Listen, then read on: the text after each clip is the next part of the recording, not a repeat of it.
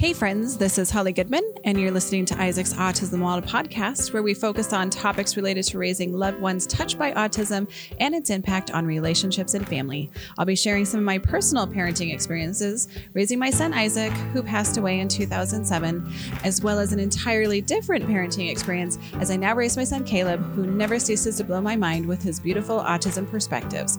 So grab a drink and join me as I interview this week's group of exceptional autism parents.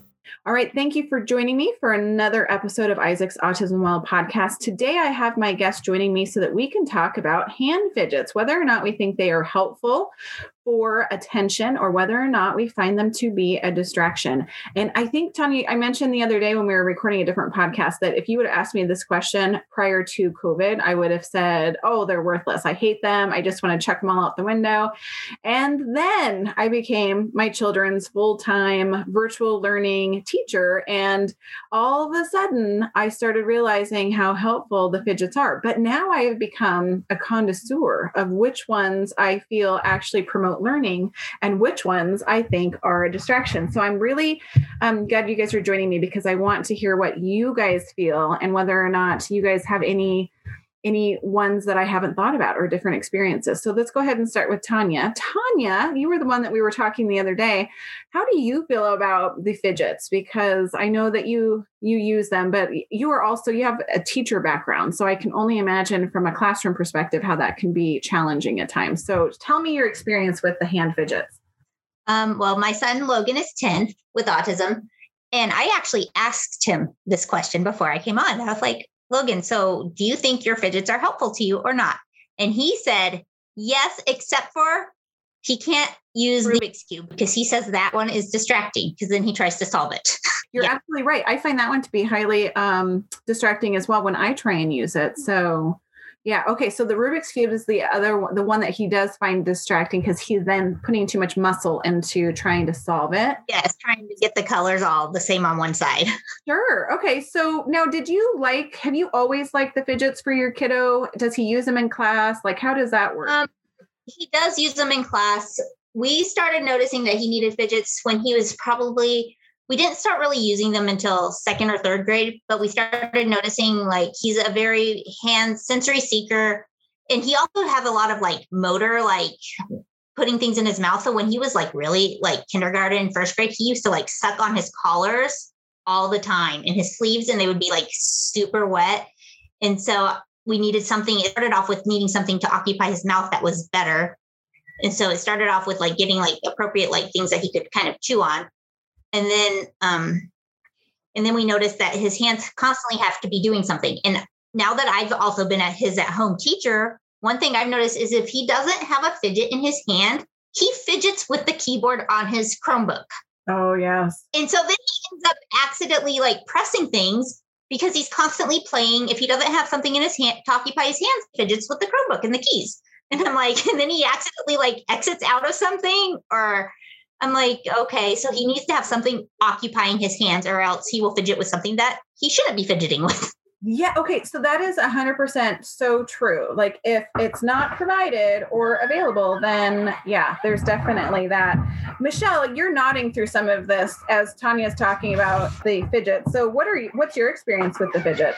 So we went through a very similar experience where it was constantly wet collars, wet sleeves, things like that, because we were chewers too. And so we ended up getting some of like the chewy sticks to be able to use, but that's only beneficial in a home setting because you can't typically use those in class without drawing a lot of attention to yourself. And so I found that my kiddos didn't like to use them at school. I tell you, school was really great. Like when you talk about those things. Okay. Was it the one that goes on the end of your pencil? No. So these were ones that look almost like an X shape and they're different flavors. So Aiden really liked the one, and Jackson, I think I had gotten like a grape one or something like that. And we went through those pretty frequently, but it helped a lot to not ruin clothes. So I found the ones that would actually go on the end of a pencil, because when you're talking about using them in class, it's all of a sudden kind of more of a stigma. So I was using the ones that you attach to the end of the pencil. And so then they stick in their mouth and they can chew on it. The only problem that I miscalculated on that was that they fill with spit. So his teacher came over to his, to his desk, and he's chewing on it, and it flung out. It just came loose, and he must have had it kind of bent, and it flipped up, and it just like sprayed spit all over his teacher's face. So I was like, so then they're like, can we find something different? Because that was horrible. And I just have always felt so bad about that. And Tyler's, this was actually Tyler, because he's neurotypical, but definitely a sensory seeker. And so she was like, can we find something else? Because I never want to experience that ever again in my life. And Tyler felt horrible because it was certainly not intentional. But anyway, so sometimes, they're great tools, but then of course the application of it and how it rolls out in real world was, you figure out not good. So there you go. In my with his when he would chew on it, he had like one of those like dog tags and stuff, but he chewed on it so frequently that the slobber created a rash around his mouth. Makes sense. Yeah. Because then it's like a red rash. Oh, yeah. And we have that too. Now that we've gotten older, and maybe you guys can tell me, but as we've gotten older, the oral need of chewing on something has definitely diminished, but it was more in early elementary school that we had a lot of trouble with. Yeah. My two sensory seeking boys. So now they don't seem to chew on the things.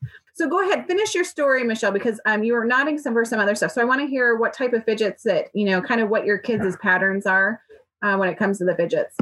Well, and for us, we now have a lot of that nervous energy because we're no longer doing like the fidget toys. Like you said, we almost kind of grew out of that phase of needing to choose, but now it's just kind of transitioned to a different kind of pent up energy. And so school's been really great in having like rubber bands on the bottom of the chairs where they can bounce their feet. And I personally am a fidget person at work. I used to have a koosh ball in my desk because then that was something I could play with while I was typing or trying to work through emails or problems or things like that, because I need a fidget toy. I'm now just a doodler at work, so I constantly am drawing or sketching during work meetings and things like that. But I understand the need for that energy to be able to come out in different ways. So I think at this point now that Aiden is a little bit older, he'll be in high school next year. He doesn't have necessarily as much of that energy, but he's transitioning that to reading instead. So now he finds reading to be what fills his extra spare time at school, extra spare time at home. I financially cannot keep up with his reading habits, nor any of the other ones that the boys have created, but we're finding really good avenues on eBay for books.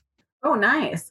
One of the things that I'm interested, because I feel like the reading, when they do like to read, it almost becomes a distraction. I mean, it's a great thing to keep them occupied, but like when they're trying to have to be active listeners in a class because maybe the teacher is demonstrating something, obviously reading isn't one of those things because they're totally checked out. That's the one problem is that it's a great thing to keep them occupied so they're not causing problems in class when there's downtime. But it's not something that they could be doing while they're trying to be active listeners. And so that's why we've explored a lot of different like hand fidgets. And we are still, so Caleb is in middle school and he still requires a hand fidget religiously. Tyler, he's done exactly what you said, Michelle. He's now more doing the doodles. So he doodles in his notebook while he's supposed to be listening. And that seems to be like perfect. And it's also socially normal, really, to see someone doodling while they're listening. And I think most teachers are totally fine with them just doing doodles or sketching or something while they're listening, because I think they recognize that. But Caleb's still to the point where he needs like a fidget in his hand.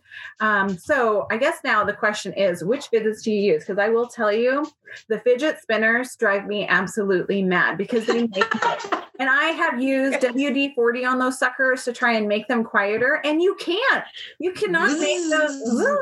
You cannot. Exactly. Oh my gosh. Like, I just cannot handle the noise of that. And so I hate them. Oh gosh, I hate them so much. And so it's no wonder that the teachers are like, they're banned in their classrooms because they were very like noise wise, especially if you have a kid that's auditorily sensitive that can't handle it. I 100% see that those are not a good fidget solution, but I'm with you guys because if Caleb doesn't have something in his hand, his ears turn off. And before COVID, I would have told you that and because mostly my experience had been those stupid hand fidgets, the whiz, which drove me nuts. I was like, oh, they're worthless. And I would just throw every single one of them in the garbage. But that's just because of my sensitivities when it comes to that auditory sound. But then when I became a full-time virtual learning mom, I was just like, they're hands down. Caleb in particular needs something in his hand when he is having to do so much listening on the computer, because I felt like we transitioned from being in a classroom where they would actually be able to do things and, have some active learning to basically sitting on a computer and getting all the learning from having to auditorily listen, which is really hard for Caleb because he's got auditory processing issues. My perspective has changed exponentially when it comes to that, just because I have to see my kids and how they learn best. Do you have that same experience? Absolutely. So my parents have been doing all the online learning for me so that I can work. So I've been really hands off when it comes to having to do all of the distance learning. But when my parents had their first COVID vaccine a few weeks ago and then had their secondary one on Friday, I stayed back and kind of sat with them while they did their online learning. And it was fascinating. I could have sat there all day and just watched the fact that they can, easily manage a Zoom call, how they're interacting with their teachers, how they're getting their assignments done. Unfortunately, one of my kiddos, because we originally were due to go back to school and then couldn't safely do so. So we had to switch teachers halfway through the school year. And Jackson being newly diagnosed just last January, we loved his first teacher. And so we didn't know how he would do with the new teacher or having to change. Well, they didn't have room for him to go to a teacher pace. So he had to do self-paced learning. Oh. And I was a little nervous because he's my only one that does self-paced learning. I will just say the requirements that they are expecting for students is so low because they're finding that most students are either A, not turning their work in, which is how they get their attendance credits, or B, just not even showing up for Zoom classes.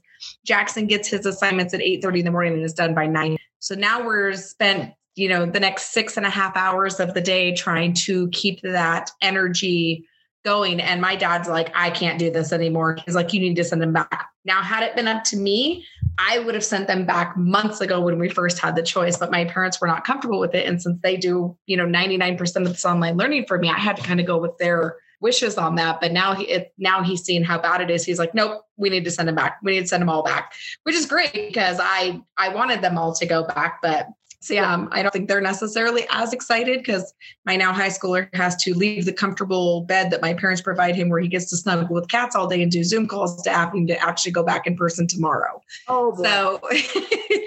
So when we pick and choose our battles. So yeah, I'm with you. I would want to stay home. I mean, it's a double-edged sword because some of my kids are excited about the social connection. And then some of them are like, nope, life is good exactly as it is. And it's Caleb who wants to just stay home and snuggle his dog all day long. That's Aiden. Yep. Yeah. And that's just it. Whereas him and Caleb are very similar in that fact. Yep. Oh, 100%.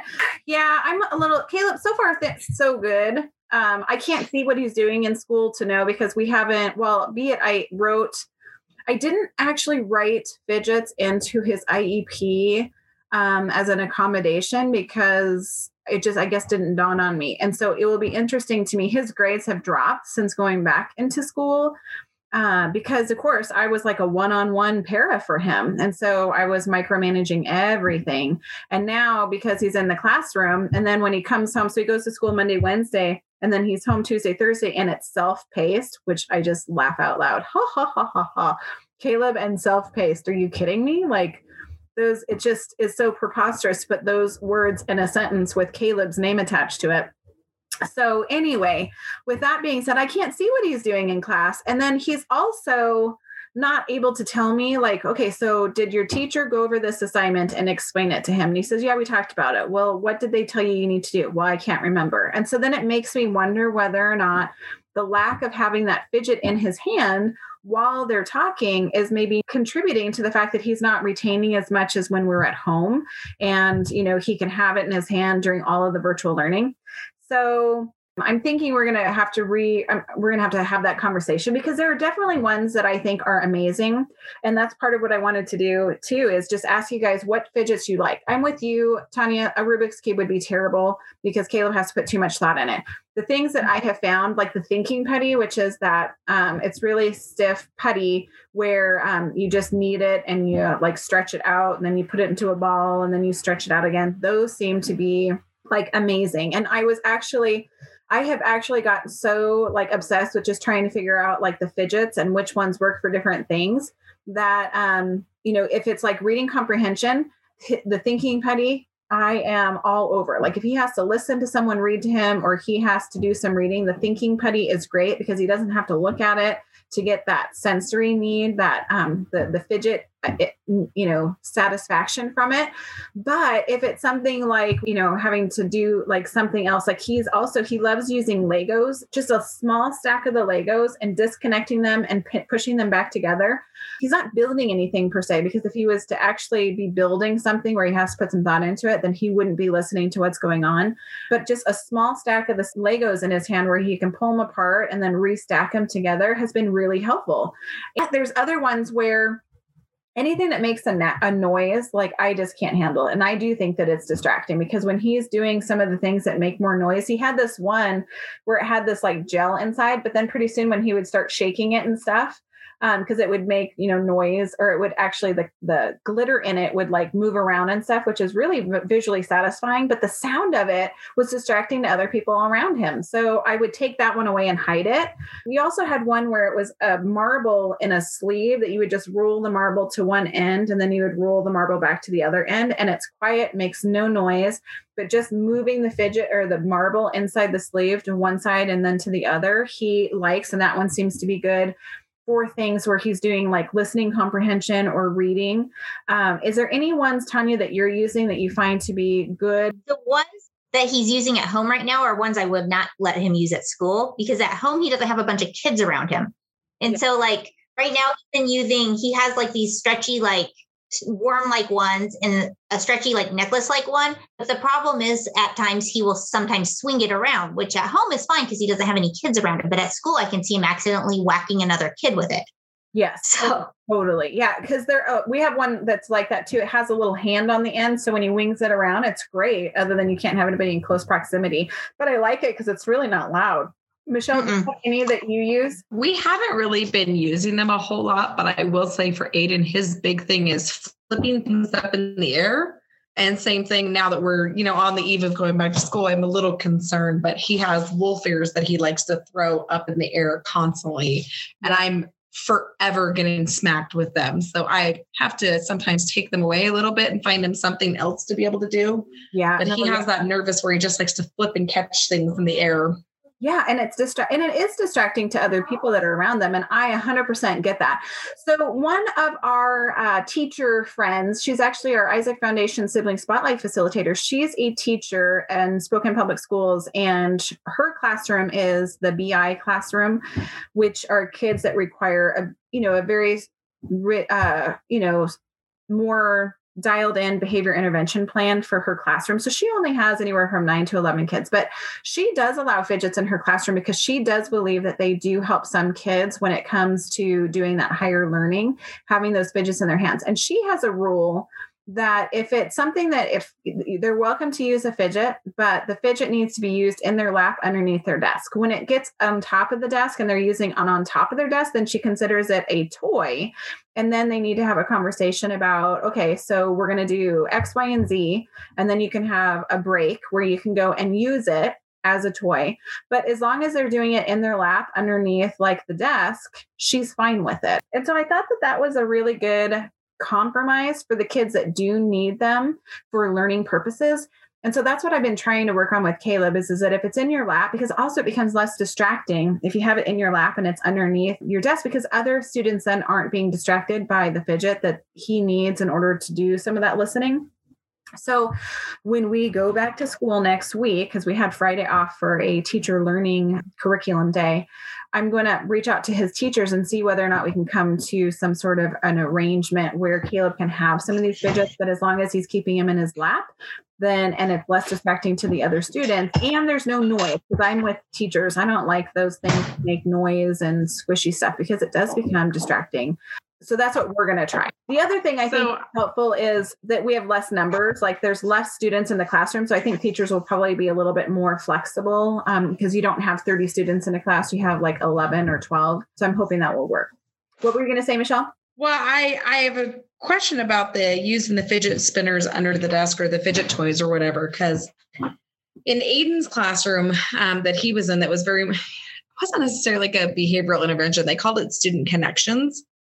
And so it was those kids that a lot of them were on the spectrum or ADHD runners, that kind of thing, that had, similar behaviors. Because it was a classroom that was mostly male students that were about, the 11 to 13 range, a lot of them had issues with hands down the pants.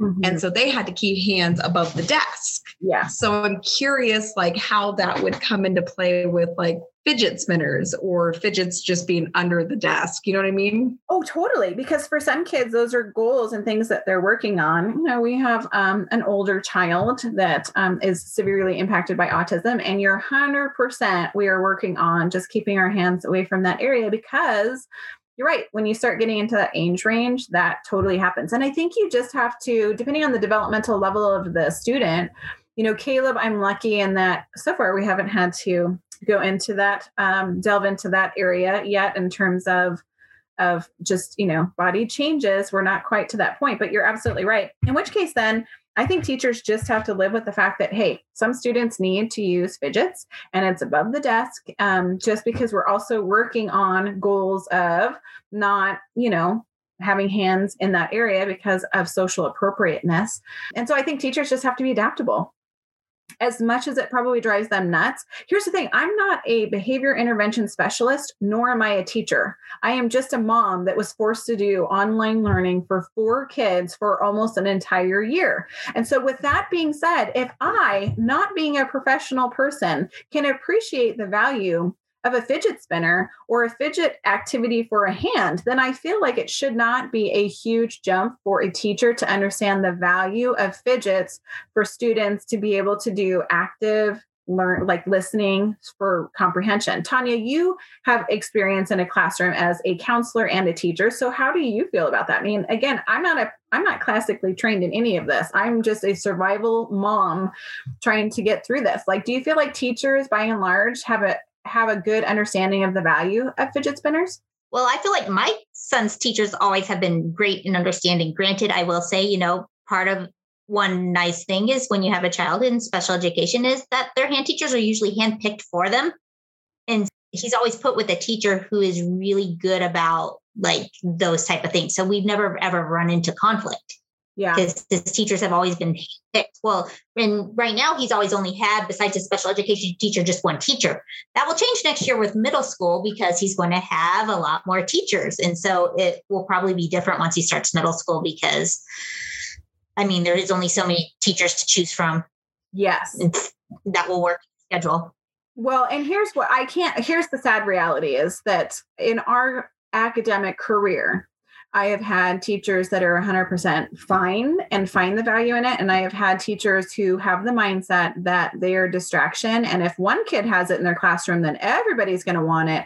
And so her rule or his rule is that he doesn't allow them. Now, with that being said, I will say that these are more gen ed teachers. And gen ed teachers and they were older, and their philosophy is that we have to make it fair for everybody. And, if not everybody can have one, then the general rule is that we're not going to do it.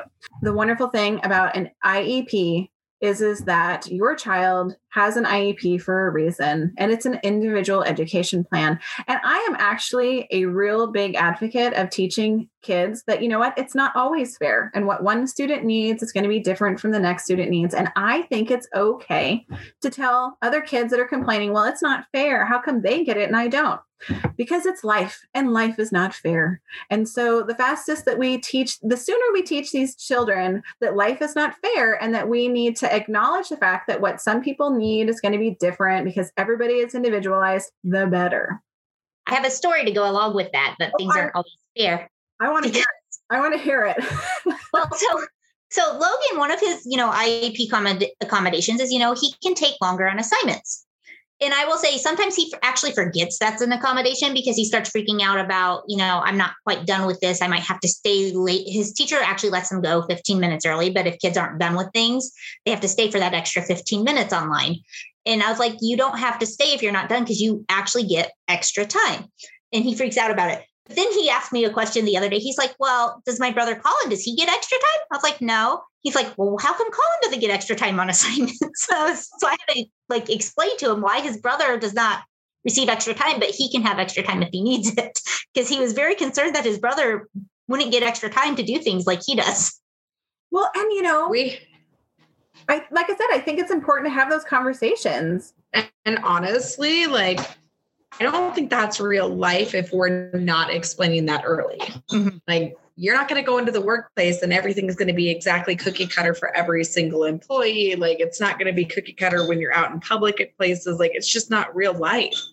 And so I think the sooner we can teach that understanding, I don't know about you guys, but I still find even as an adult, I am having to educate others on what autism is or how things can be different for autistic children. And so, the sooner we can start those conversations early, I think it's just going to be better off for them as adults.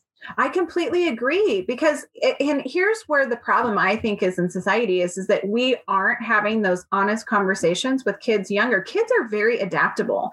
And the sooner we can instill in them the uniqueness and individual differences of our peers and how we can support them, guess what? Kids will naturally rise to the occasion. But here's the problem. If we don't have those honest conversations when they're littler, then all of a sudden we have to have these more challenging conversations when they get older because they've never, no one has taken the time to explain to them. We talk about just, racism being something, it's not that a person is born that way. It's something that over time, it's instilled just through what they see and no conversations happening about that or explanation as to the fact that it's not okay. And so it's the same sort of thing is that you can have biases, even when it comes to people with disabilities, because early on, we're not having conversations about the fact that, here's, disabilities and, sometimes different people need different things and they're individually different. Yes. So we have to respond to that, but we don't have conversations. And sometimes Logan doesn't want to always use his accommodations because he actually wants to be more like the other kids. Yeah. And I think that we just have to acknowledge and let them make those choices. And Tanya, he's getting to the point where he doesn't want to use those accommodations. And I think we need to let him not use them, but also not stigmatize it. So when he does need them, that his peers look at it any differently. And I think the sooner we have those conversations, the better everybody feels about it. Well, we've really worked hard with Aiden on being proud of who he is as a person. And when he first started in the middle school, I talked to his 6th grade English teacher and was like, yeah, Aiden's least favorite thing is he absolutely hates to write it. We can't get him to sit and do anything. He rushes through every single assignment. Well, in talking to Aiden, we found out, he doesn't like handwriting. It hurts his hands. He hates doing it. His handwriting is super sloppy. So it's making those accommodations. Well, can he type the assignment? And maybe we can get some better work out of him because he loves to type and he's really great at typing. He's super fast at typing. And I'm sure it has to do with all the games he plays. But, talking to now his 8th grade teacher, as he's getting ready to go to high school, he tells me how much he, loves Aiden's writing, how much he's really grown in that. And he loves to see Aiden's perspective because he's very open and honest with people that he has autism. And he uses that in his writing daily to show that his perspective is different from everybody else's. To see that change in just 2 years' time by allowing him that use of those accommodations to be able to type versus handwriting, I think just helps a child grow. Because let's be real, this shit's hard enough as it is. Why make it any harder by forcing him to have to handwrite versus typing? Oh, totally. And we use that accommodation, and we have since he was in 5th grade, and it's been a game changer for us. And again, like I said, we have always taken the approach with school and peers is that we're just open and honest about individual differences. Caleb's more of a PS4 brain. Everybody else thinks more like an Xbox. And so again, they're super awesome, but we just have to have some patience, and we have to take the time to help Caleb get caught up. If we're doing something that's Xbox related and it's not his strength set, then Caleb needs a little extra time to get caught up, and people need to, and everybody has been great about helping him. I will say sometimes, especially the young ladies of the classroom will actually just tend to do it for Caleb because they're the nurturers of the classroom. And so, and that's the thing, which is great. But on the other hand, too, then Caleb totally takes advantage of that. Tanya, you were laughing. Do you have that same experience? Because my very first experience with Logan in school in kindergarten was rough. He was all over the place, but he sat next to these 2 wonderful little girls in his class, and he would suddenly bring home work. And I was like, this is so not his handwriting, because in kindergarten, his handwriting, you couldn't even read. And these 2 little girls, just thinking they were helping him, they were doing his work for him.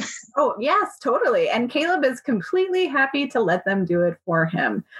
But again, open conversations about, hey, that is so nice for you to help Caleb, but maybe next time you could help him this far, but then have him finish the rest of the way. And again, they get it. If you just talk about it, everybody gets it.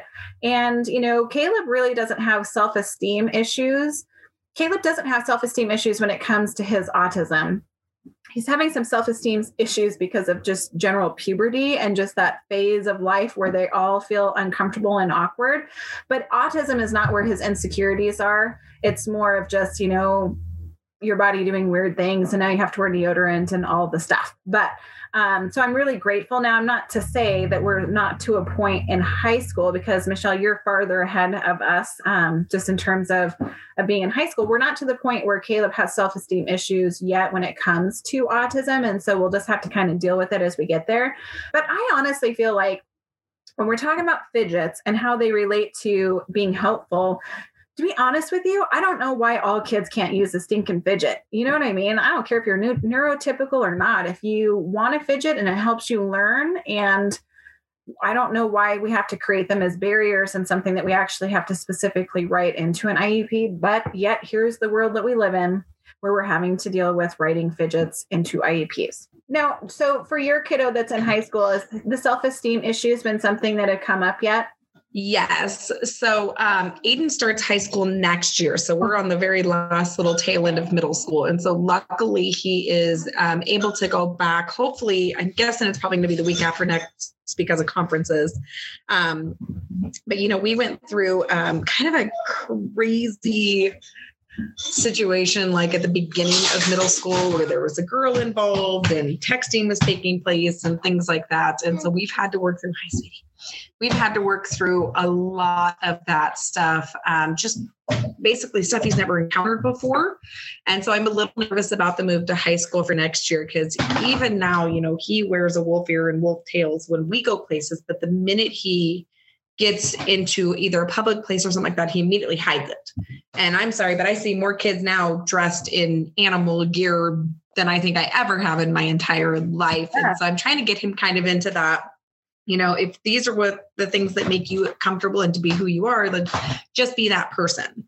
Yeah. And we've gone through a lot of, gender questions that have come up in the last year of COVID. And there's been some, non-binary conversations. And so I think just as he's in middle school and, moving to high school, I think he's just really trying to figure out who he is as a person. And same thing, like you said about Caleb, it's not the autism that is the downer. I think it's everything to do with puberty and, having to wear deodorant and what to wear. And yes, I think kids are just trying to find out who they are. Yeah. And it's how people see him physically, not how people see him and interpret his autism, which we were all there. And I totally remember, those awkward feelings of, again, Caleb's like, people are looking at me, and it's like, people may be looking around and like, seeing you, but that doesn't mean that they're looking at you critically. But Caleb doesn't, it's just very hard for his brain to process how he's like being seen in the world, but it has nothing to do with his autism. It's all in just body and puberty. So he's not my favorite. Well, I think those more higher functioning kiddos have more of that invisible disability. And so I have some serious concerns of him moving to high school, because I remember high school and it wasn't my favorite time, because same thing. I don't think I figured out who I was as a person until I was well into my 30s. Oh. And so high school was really tough for me. And so I worry about that with him. And I'm very happy that his older brother will be there for a few years to kind of overlap with him, just like he was at the middle school when he first started there. Yay.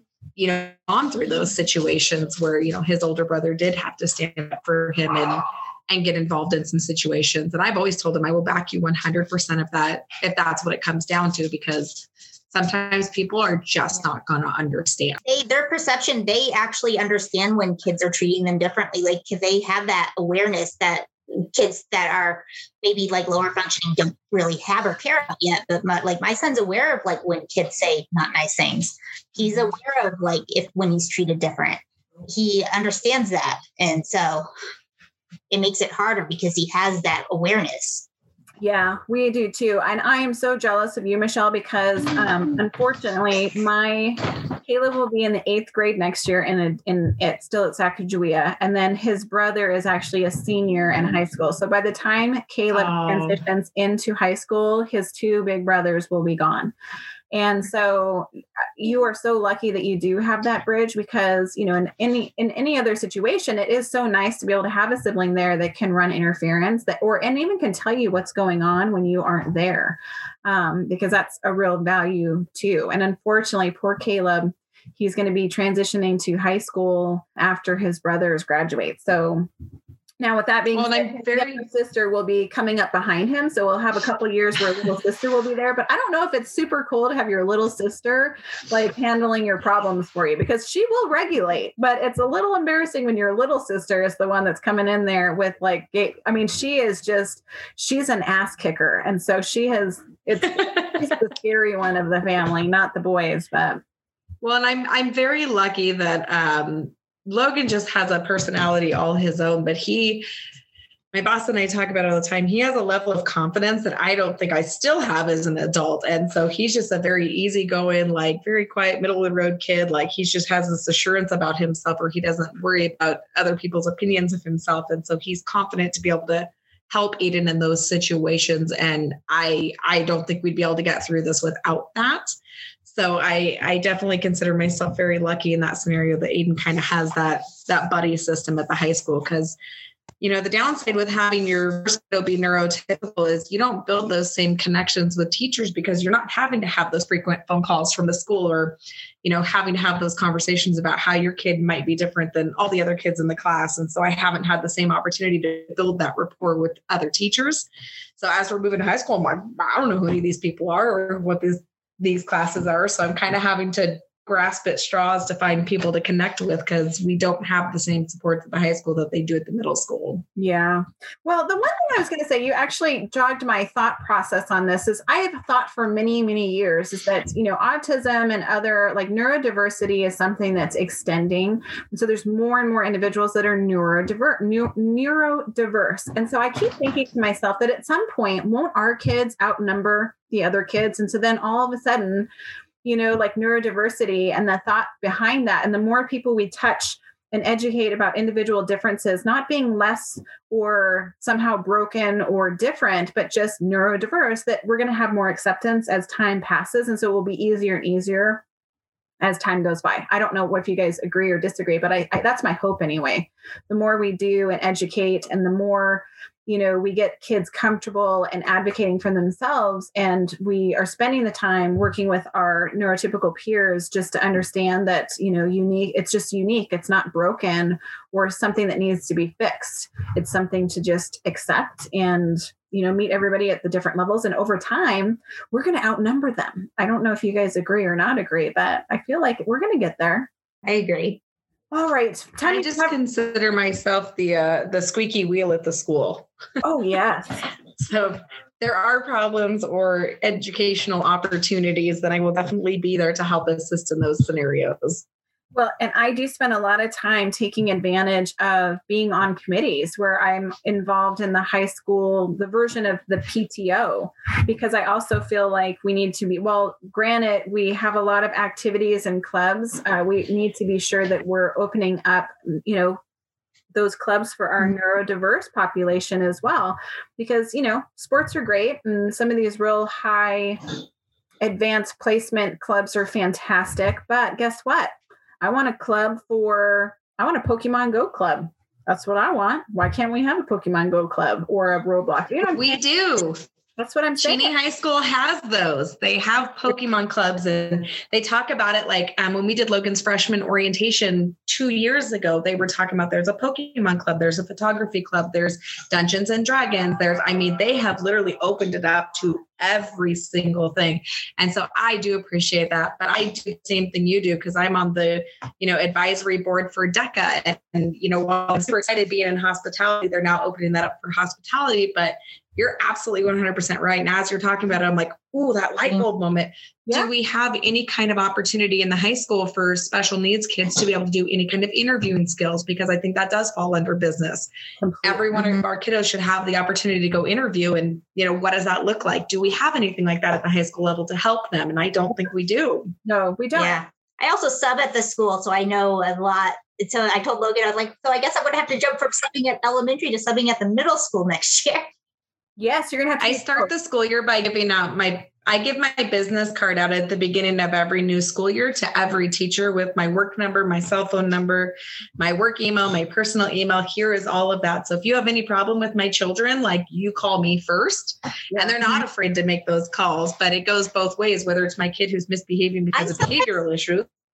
I've discovered that a lot of schools like to try to handle it themselves first, but I tell them, I was like, I would rather you call me because I'm close by. I live really close to the school, so that if I need to come and help, I don't want my child to get to the point of feeling so anxious that they're beyond the point of being able to calm down. Yes. And so, even if it's just you putting them on the phone with me to talk him through it, because he's not able to be talked through it with anyone else, I would rather do that than you try to handle it completely and it just gets worse. And I think sometimes they really want to try to handle things in-house, but I'm a parent who would rather be like, I don't want my son to feel like that he's out of control. Yeah. And I think it helps as they get cell phones, because I've had Aiden, blow up my phone 27 times in a day. And it's like, I got to go pick up. And I don't even know what situation I'm walking into, but I appreciate you. Like you said, the school always wants to try to handle it themselves, but I do the same thing. I'm 100% available. I only live 15 minutes from work. So whatever you need me to do, we're there. Yes. I also have found, not for my neurotypical teenagers that have just teenage behavioral problems, that it also helps when you're very open, you put yourself out there and you're so involved, mostly because you're a special needs child, but it translates over. So when your neurotypical teens get into trouble, they'll give them the benefit of the doubt and not call the police. They call mom first. So there you go. There's just all sorts of, I have spicy teenagers that just like to keep, I live in a special needs world, and so there's those adventures, but then they like to make sure that I have other adventures as well. So that's super great. We ended up this last week, the kids went back to in-person learning 2 days a week. So Monday they were there, and by Tuesday we were already having problems. It was just a year hasn't gone by. It's of course there's going to be issues. How wonderful. We made it one day, and then ta-da. So anyway, I love that they keep my world spicy, but that's where all the gray hair is coming from, my friends. But anyway, does anybody have any final thoughts before we wrap up this episode?